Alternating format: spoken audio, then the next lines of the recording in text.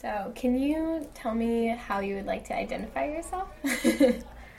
Um, well, at this point, I would like to remain anonymous, but we can call me New Hampshire halfway house girl or whatever. I don't know. I interviewed New Hampshire halfway house girl for the first time almost 2 years ago.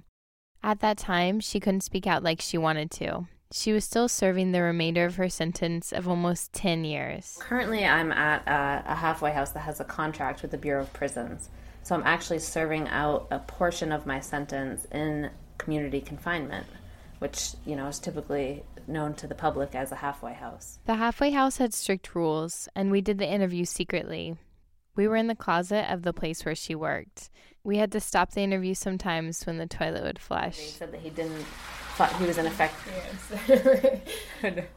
And we only had a limited amount of time. Too, as far as the audio goes, I'm only going to have, in 5 minutes I have to make a phone call. And then in 5 minutes after that, we'll have to head up to the next destination. Okay. She had to make a phone call from the landline of a place where she was at to the halfway house every time she moved from one place to the next. It was a lot more freedom than prison, but it was still oppressive. One day, I will definitely speak out more. Today is that day. You're listening to Borders, stories about borders by the people who cross them. I'm Caitlin Pierce. The woman you heard from before is Nicole Martin. She's been out of prison now for about a year. I visited her again at her job, but this time we didn't have to hide in the closet. She works as an accountant. Come on in. This is it. Yeah, this is my little office. Cute. It's kind of crazy, but it was just our really busy time as tax season just ended. It was the end of the workday, so Nicole and I walked back to her apartment. She's originally from Maine, but now she lives in New Hampshire, where the halfway house was. I wasn't sure if I was going to stay, what I wanted to do. I just knew I wanted a fresh start somewhere where I wasn't, known and recognized for my past. Because it's hard to move forward from that. And people always told me that, and I more fully understand now. Because New Hampshire has welcomed me with open arms. So I've been given an opportunity I really don't think that I would have gotten had I stayed in my own hometown. Nicole is making up for lost time. She works hard during the week. On the weekends, she spends as much time outdoors as possible. We have 48 4,000-foot mountains in our state. I'm at number 24 of my 48 now, and I did it just since June of last year.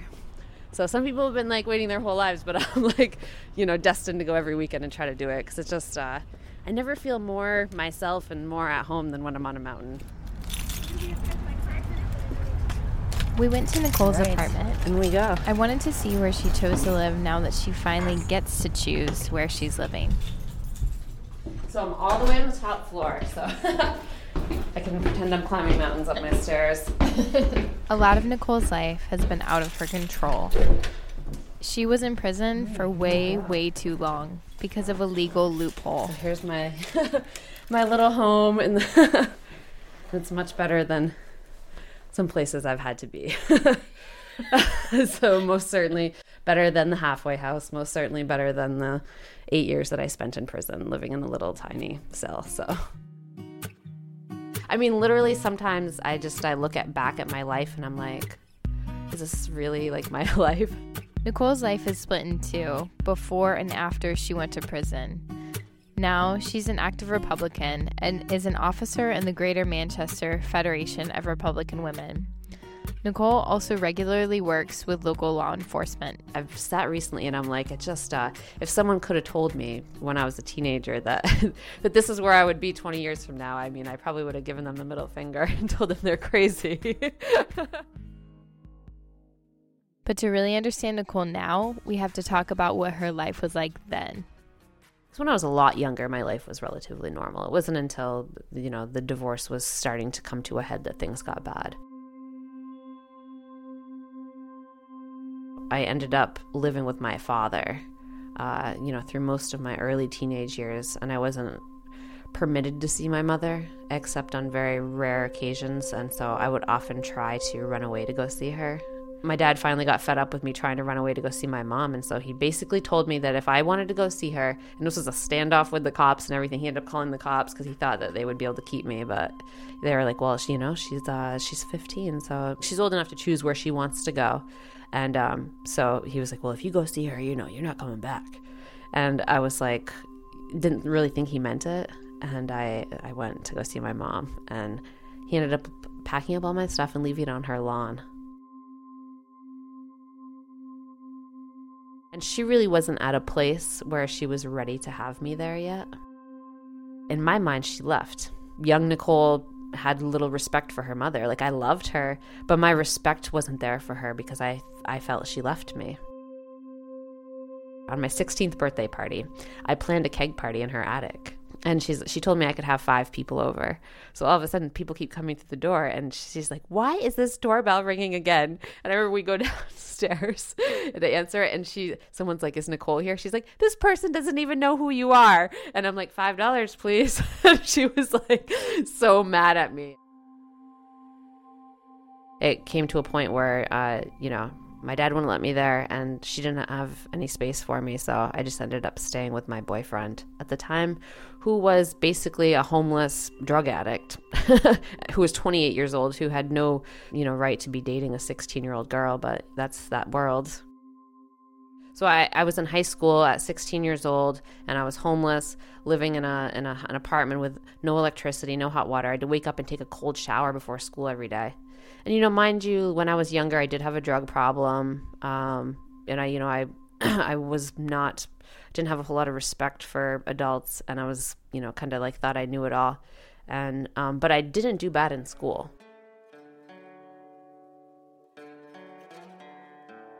I was doing okay, and I was still in my honors classes and doing everything until then. Because then I'm like, well, what am I going to eat in the morning? Well, how am I going to take a shower? And so the problems got worse. And then they got even worse when, Tavius, my boyfriend at the time, he ended up going to prison. So then I'm left to the streets of Bangor on my own as a teenager. So it was only a matter of time before that got really bad and my addiction got worse, and I just ended up getting taken in by the wrong people, all drug dealers, and teaching me how to sell drugs. And I could sell you 3 bags of heroin for $50 a piece and, make $15 on each of them, then I could buy myself one. I wasn't ever, someone that was like a big kingpin or anything like that. I was a junkie who would sell drugs to get high, and, I eventually ended up dropping out of high school. I couldn't keep up with it anymore. After Nicole dropped out, she hitchhiked around Maine for a while. Her grandparents owned a store in the summer vacation town of Bar Harbor when Nicole was a kid.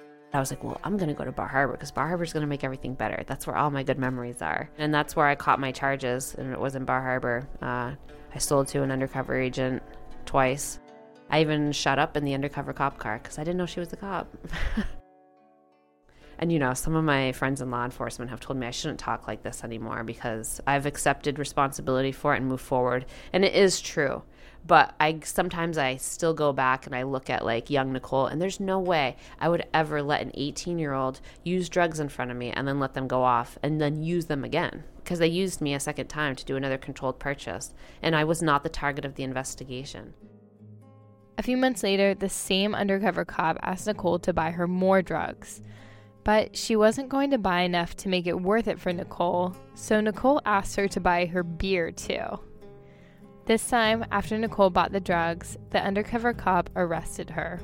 She's like, I'm not going to buy beer for you. And I was like, well, I'm not going to do it then. I was like, I'm not going to do this for nothing. And so she's like, okay. And it was so funny because when I go to court, they're like, oh, the wire broke and, whatever. And it is what it is. Bottom line is, I shouldn't have been selling drugs.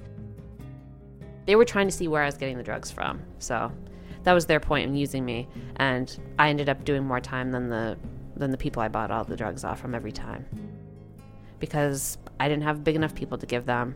Because when you're a low-level drug offender, you also accumulate these convictions very easily because you're always doing these small deals. And you're not smart enough to have the, the big... Well, you just don't care. You're on drugs. It doesn't matter. here's where things got a little crazy, is the federal government picked up one of those cases, but they left the other one state. So I got sentenced in 2 courts for being arrested one time. I got sentenced to a year and a day. They ran my sentences. The state gave me the same sentence as the feds. It got sentenced concurrently, so meaning I serve it at the same time. So not such a big deal, right? I go and I do my year. I'm on probation. A couple years go by. Nicole was sober when she got out of jail, and she stayed that way. She moved in with her little brother in Bar Harbor. You think this place is small? Imagine if the room wasn't there and it was just this. Like, me and my brother lived in a space together like that. Yeah, he's 2 years younger than me, and we were best friends. And I always felt like because we both understood our family, like, and what we'd been through, and we were just always so close. Then Nicole's brother died. So it really, really hurt me. And then I had the guilt to go along with it that, because he died from complications from an overdose. He died of pneumonia. That's what the autopsy finally came back and said. But he wasn't a drug addict. So, in my mind, I still, it took a lot of, time and counseling for me to reconcile that, no, you're not responsible for your brother's death. But I always felt it gave me anger towards drug dealers. And I'm like, look, I'm someone that sold drugs, and now I hate them for whoever gave my brother drugs. Well, 2 weeks after my brother died, my fiance at the time, he was really sick. I was taking him around to hospitals everywhere. I didn't know what was wrong with him. And one day, he calls me. He's like, I'm so sick. Where are you? I was at a hair appointment. I was like, well, geez, I'll come back. I don't know what's going on. So I go back and he's 105-degree fever. So I was like, oh my God. I go one day to the hospital to go see him. He's not there. I'm like, oh my God, what happened? And then I see his family putting him in the car, and he's like, I'll call you when I'm home. So he calls me on the phone to tell me that he's HIV positive. So all of a sudden, I just literally wanted to kill him.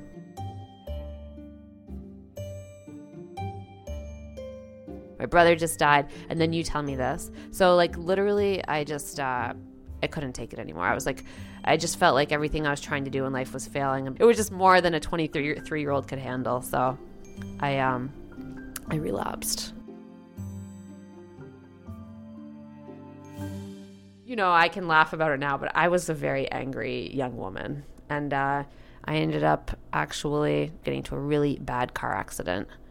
And because the doctors had me on medication, different antidepressants and anti-anxiety. And that in combination with substances, I just blacked out and wrapped my car around a telephone pole. I'm lucky to be alive. They sent me back to prison for that, instead of sending me to rehab or trying to get me help. But, whatever. I probably did deserve it, because who knows, I could have killed someone that night. But so I went back for 4 months. While Nicole was in prison for those 4 months, she asked her dad to hang on to her money. She let her mom stay in her apartment. When she got out, her dad had spent all of her money. Her mom had got her evicted from her apartment. Nicole had no place to live and no driver's license. When I got out, I just did the same thing, and that's when I caught my new charge.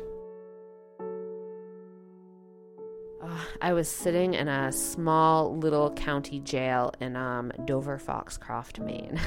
It literally held probably a maximum of 7 women, and that's the most I ever saw there. For a whole month at a time, I was the only one there. And so it was bad too. So I'm basically in solitary confinement because I have no roommates, because I'm in a small little town and no other women have been arrested. My attorney came in and he brought me a photocopy of the sentencing guidelines with the spots circled, because I did think I was looking at the 27 to 33 months because I'd calculated it in the guidelines.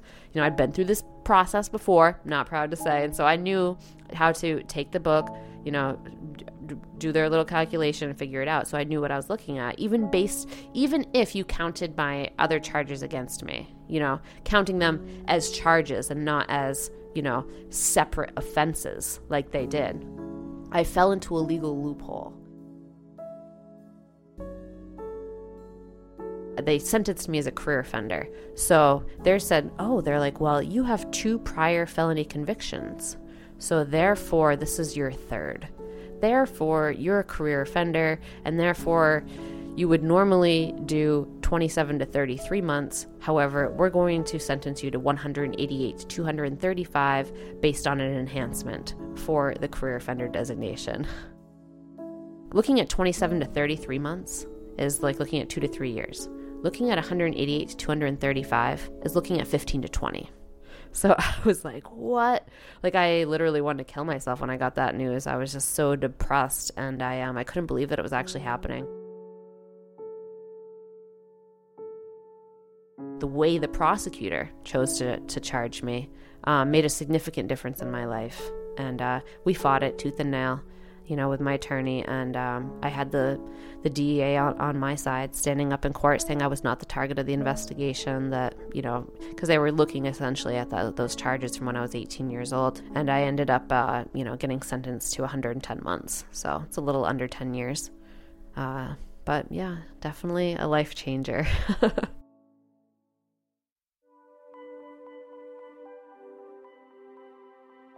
If you walk through prison doors, you're going to see a lot of mental illness. You're going to see a lot of people from low socioeconomic status, from poverty, from, for addiction, or brokenness. For the most part, it's just broken individuals or people that just weren't really given a chance in life.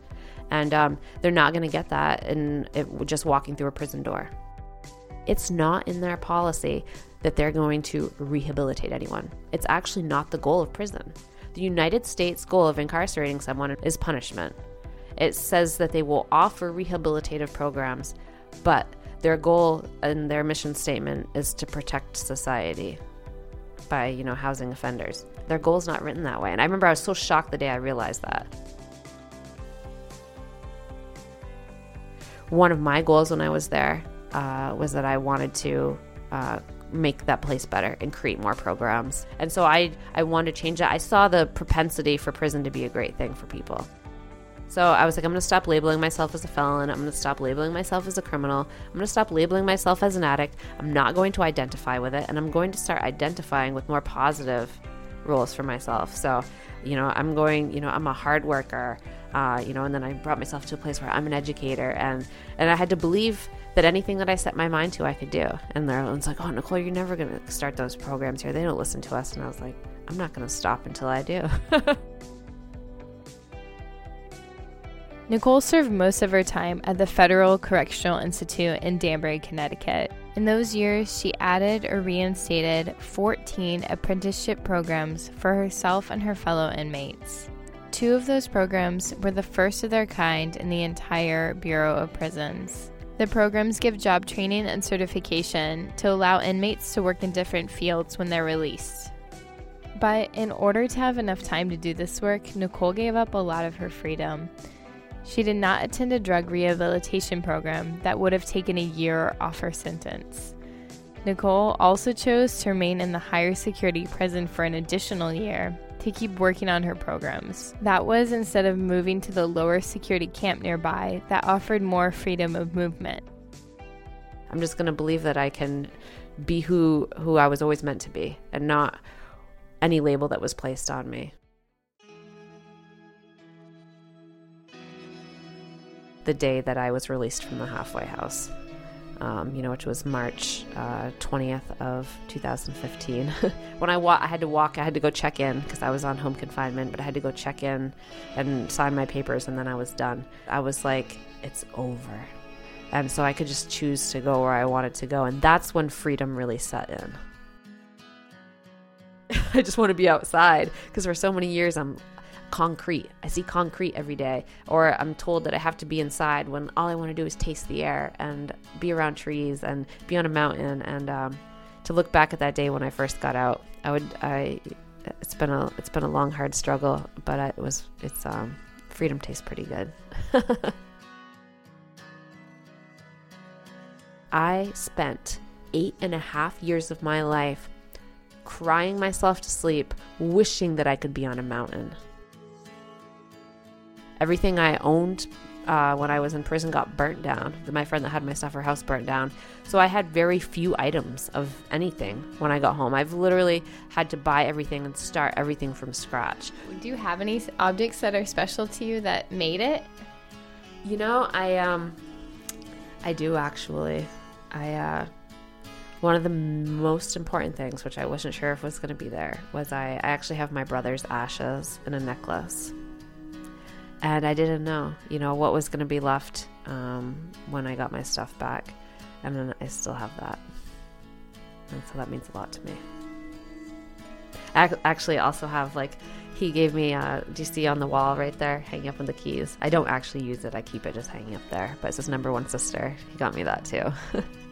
The keychain. Yeah. Not a lot made it through the fire, but the things it did were the things that mattered. When Nicole finishes her bachelor's degree, she's going to start a nonprofit for job training and job placement for ex-offenders. She wants to create resources to help with the adjustment and reduce recidivism. If you want to help Nicole in her work, one small thing you can do is to ask your employer to ban the box. This means to remove any question about conviction history from your company's job application. This helps formerly incarcerated people to more easily get a job. Nicole, thank you so much for sharing your story. You are such an inspiration to me. Special thanks also to Sam Natali for connecting me with Nicole originally. I also want to give a big delayed thanks to Allison Behringer and Willow Beldam. They're two amazing podcasters who have been giving me feedback every month to make these episodes what they are. You should check out their podcast. Allison's podcast is autobiographical about a young woman navigating New York City and a new career in tech and media. It's called The Intern. Willow's podcast is about the outdoors and our relationship with nature. It's called Out There. Andy Diaz wrote our theme music. For more stories about Borders, visit bordersradio.org. I'm Caitlin Pierce. Thanks for listening.